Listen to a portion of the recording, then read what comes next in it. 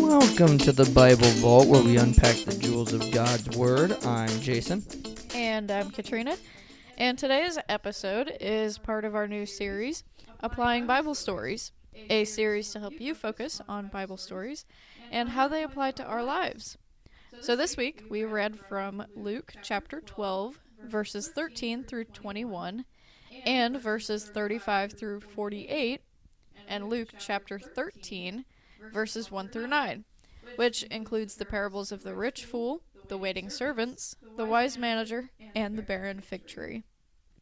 So, if you didn't listen to that episode, go back and listen to that, and then come back to this one for all of the meanings to these parables.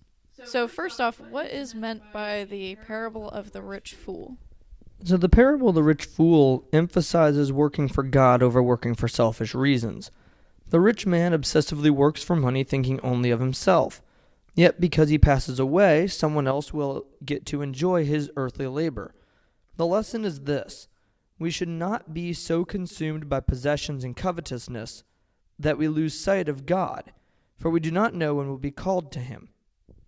Yeah, I think this is one of the most applicable parables to, especially now when we're in a very consumerist society. Just remember that we shouldn't be so consumed by those things. No, it's fine to have possessions, it's fine to work for money, it's fine to do all that stuff. But don't do it at the expense of your spiritual health. Right, you wouldn't want to be the richest person in the cemetery. Right. So, what about the parables of the waiting servants and the wise manager? The parable of the waiting servants is a call to us to continue serving the Lord, even though we're unsure of when he'll return for his second coming. We're to remain faithful and ready for when he does come back. Similarly, the parable of the wise manager or steward emphasizes taking care of our responsibilities based upon the positions in which we were placed. We all have a job to do in service to God's kingdom with varying degrees of responsibility. Those in leadership roles with more responsibilities must act in accordance with those increased responsibilities, because they're answerable to God for them. Now, Jesus himself provides the example of doing so, in that even though he didn't necessarily want to, we're shown that with regards to his prayers to God, that if possible, take this cup away from me. But then he also says, but not as I will, but rather as you will. And so you see that even though he has the responsibility of being the salvation, the sacrifice for humanity, and he's answerable to the Father for them, and so he provides this example with the suffering and death on the cross. Yeah, I love that connection. Another connection that I just thought of was if you're talking to two children that they both did something wrong, but one of them is either younger or just grew up in a different kind of environment, they just didn't know better. Of course, you're still going to discipline that child so that they understand they should do differently next time, but you won't probably be as harsh as you would be to a child who obviously knew better, knew what the expectations were, all of those things.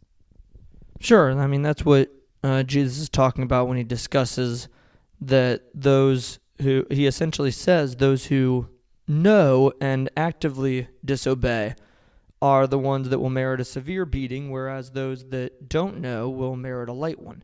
So even though you still did wrong, whether you willingly or unwillingly did wrong matters. Yeah, exactly. So what about the parable of the barren fig tree? In this parable, the owner of the fig tree represents God, and the tree represents those who are not bearing the full fruit of faith in God. The gardener or vine dresser represents those who try to help others to bear fruit.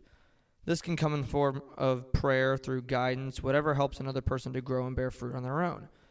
But all of these parables serve as reminders to those of us in positions to serve others to do so, both for our sake and for theirs. Yeah, I feel like this parable kind of ties everything together super well. Use what you've got to serve others and do as you know you should, and you'll be set. Any other thoughts for you? that does it for me. Next week, we are going to be discussing the parables of Luke 14, which includes those of the seats at the wedding feast, the banquet for the poor, the great banquet, building a tower, and a king going to war. Ooh, we've got some good ones next week. So if you have any ideas for other episodes you want us to talk about, any questions, any comments, anything like that, please be sure to head over to our Instagram page or Facebook page at the Bible Vault Podcast and shoot us a message. We would love to hear from you. Thank you for joining us today on the Bible Vault. God bless, and we'll see you next time.